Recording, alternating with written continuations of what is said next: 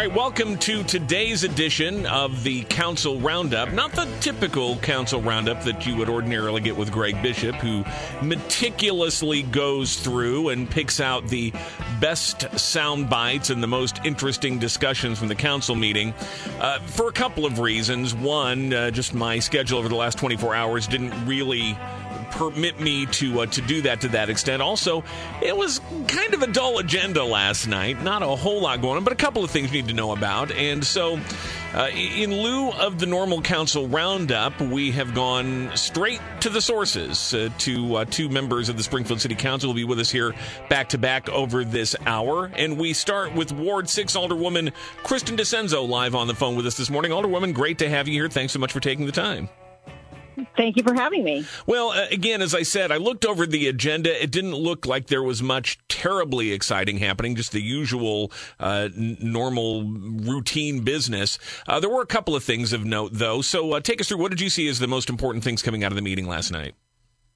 I think the most important thing we discussed last night was the lobbying ordinance that came forward. Now, help me with this, because this was something that was being discussed a number of months ago, and I thought we approved a lobbying contract back then. Was that just a one-shot? Are we having to do this every 6 months, every year? What happened last night different from what was talked about before? We approved the enabling ordinance a few months ago, and I sponsored that, and 8 other older people jumped on to co-sponsor with me, so there were 9 in total. And then just over the last few weeks, we held interviews with 6 lobbying firms to determine who was going to be our lobbyist. An RFP went out, and interviews were held. So now we have that group that we are going to approve to be our lobbyist. Cutting this right to the wire, because the fall veto session actually starts next Tuesday during the day. You won't be able to vote on this until Tuesday night. Will that lobbyist be able to hit the ground running on Wednesday if there are things of importance at the legislature next week? Well, I don't know if they'll be in place by veto session, and that wasn't really the plan. We were hoping to have them in place by the spring session. But if they are able to be in place by a veto session, then we hope to put them to work right away. What's the value of this to the taxpayers of Springfield? Why is this a good deal for us? It's a great deal for us.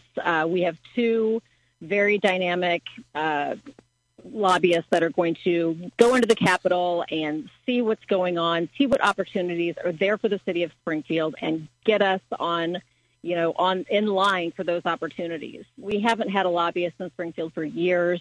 It's desperately needed. That became, abundantly clear during the energy negotiations, where we had Doug Brown going downtown to lobby. Doug Brown is not a lobbyist. I'm sure he didn't even want to be there doing that. And I'm sure he didn't have the relationships needed, to get what the city needed to protect CWLP. So, what we have going forward is a really good group of people. Historically, we have a legislature that is dominated by Chicago politicians. Springfield has usually seemed to be an afterthought for them. Does the presence of a lobbyist really change that? Does it really put us more on the map? Could it get us maybe a casino at some point? Could it have gotten us a better deal on the energy bill? Or are we still really at the mercy of Chicago politicians? Well, one of the lobbyists is a former Chicago politician. So I think we are positioned in a really great way with the firm that was chosen. We're talking with Alderwoman Kristin DiCenso about last night's Springfield City Council meeting. I know one of the areas where this has come up in needing some legislative help at some point is about the extension of the Enos Park TIF, which has been an ongoing, excruciating battle. And this was talked about a little bit last night as well, because of the fact that we still can't get Capital Township to sign off on this. Any movement on that? Where does that stand? No, there's been no movement, and it's extremely unfortunate. This is game playing at its finest, and it's providing a letter. Now, a letter isn't needed. It's not required by the General Assembly, but it is desired. So, hopefully we can get this moving forward and wrap this up. This came up in the context, too, of the fact that we do, as a city, find ourselves far too often at the mercy of Sangamon County or of Capital Township, and they are kind of, calling the shots, and we have to dance to their tune. I know this was part of the discussion when you brought up an issue last night related to Sangamon County Animal Control, which the county runs, but the city helps to subsidize, and there's been big concerns there this week because we've had reports of multiple deaths of cats that had been held at animal control because of a contagious cat virus, basically. And so you raised this issue last night before the council. I did. And let's be very clear. The city of Springfield is the main funder for animal control, not just what the city pays for, which I vote against every time this contract comes up because I think it's complete garbage. But it's also what the citizens of Springfield pay in their fees and fines for their cats and dogs. So, the fact that we have no say, we don't have a seat on the Board of Health. We haven't had a seat on the Board of Health for some time. And it's just, the shelter is obviously not being run in an efficient or safe manner for animals. And if their own friends of group is speaking out against them, there's a real problem there. What can the city do about it with all the money you're pouring into it? So this last contract was for about $286,000. And I think we need to look into, privatizing this and bringing it back to the city. I think, those funds that are paid to animal control currently need to come back to the city. It was just announced over the last few weeks that we are going to be helping smaller community, or animal control was going to be helping smaller communities and not charging them anything. So we're paying for that as well. I think it's just time for it to come back to the city and see if there is someone out there who is able and capable of doing this.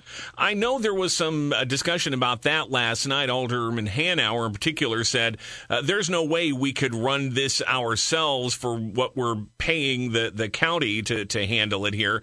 Do you have any idea how much it would cost for the city to take on animal control services and take it back from Sangamon County? Well, right now we are paying $286,000, the city is, but Sangamon County or City of Springfield residents are paying between $700,000 and $800,000 a year in fees and fines. So, if we're talking close to $1 million a year, let's see what we can do. Let's put an RFP out there and see if it's possible. I mean, we don't know if it's possible until we actually ask the question. So at least let's get the ball rolling and see what can be done. Should we expect an ordinance forthcoming on this? I think you're going to definitely see an ordinance forthcoming on this. Alderwoman Kristin DiCenso is here with us. While we've got you, let me ask you about a few other things that have been occupying the council's time in recent weeks. We got the word last week, not terribly surprising, but about the suspension and the planned early retirement of Dolman 33, and obviously that has broad implications for the long-range future of city water, light, and power, and for the availability of electricity for our local ratepayers here. What's your sense of how this is playing out, and what should the next steps be for City Water, Light, and Power? It's an unfortunate situation. We didn't want to lose Unit 33 this early, but we were set to retire it in 2023. So it's just a little earlier than expected. I'm most concerned with the employees out there who had planned on being out there until 2023. Most are going to have jobs to go to, but they might not be as high paying as they were at 33. As far as the ratepayers go, Dolman 4 is still up and running, and it looks like it can accommodate the load, and I think we'll be in decent shape. The fire department is another area that aldermen have been giving a lot of scrutiny to this year, cutting money from the budget initially, then putting that money back, and now saying we need to do more to bring more firefighters in to alleviate some of the burden on overtime there. What's your take on staffing levels in the fire department and what needs to happen next? Well, if we don't want to see this exorbitant overtime by the fire department, we need to staff them up. And they are currently going to arbitration for their contract because they cannot reach an agreement with the city. So, it was on your own website just last week. There was one article where the mayor said we need to staff up public works. And the next article was, city can't reach agreement with the firefighters over staffing. So I think we need to, what are our priorities? Of course, infrastructure is a high priority, and of course, public works needs to be funded. But we have to keep in mind safety. I represent an older ward where structure fires are almost an everyday occurrence or a very regular occurrence. So I think we need to definitely make sure that our firefighters are sufficiently staffed. And I was not in favor of. I was one of the 4 that voted against cutting the firefighters' budget initially. So I am not for that at all. A couple other things. We had this push last week to prevent future 3 a.m. licenses. There's also been the ongoing efforts to restrict gaming establishments in the community and try to limit the number of those going forward. And some of that seems to have petered out a little bit. Do you expect that to come back, and are those things that the city council should be pursuing? The ban on 3 a.m. licenses was voted down, but the mayor has made it very clear that he has a moratorium in place on 3 a.m. licenses. I grew up going to 3 a.m. bars in Springfield, and I think we need to let the market dictate how that goes as far as 3 a.m. licenses and gaming. If there's a demand there, I don't gamble. I don't use the machine, so it doesn't bother me, and I don't think it's, gross or nasty to walk into a place that has gaming. That doesn't offend me. But, what does offend me is there are people that are making a lot of money off these gaming machines, and they don't want anyone else to make that money. So I say let the market decide what the city wants. We're also expecting one or more ordinances to resurface related to the panhandling, the soliciting for money, especially at intersections and some of the very high traffic areas of town. What are your thoughts on that? I know there's been some concern about First Amendment issues with all of that, but there's also safety issues involved. How far should the city council go to limit some of those activities? I think we have to be very careful. Do I like seeing panhandlers in the middle of medians? Absolutely not. But we've already lost one lawsuit, to the tune of $333,000, and we cannot afford to lose in that manner again. So I think we need to be very careful about what we're doing and check what we can and can't do before we proceed, and that's why they've been held in committee for so long. Finally, Alderwoman Kristin DiCenso, before I let you go, we're here in the last quarter of 2021. It's going to be 2023 before we know it. Have you given any thought at all to your plans for the next election cycle? Absolutely. And?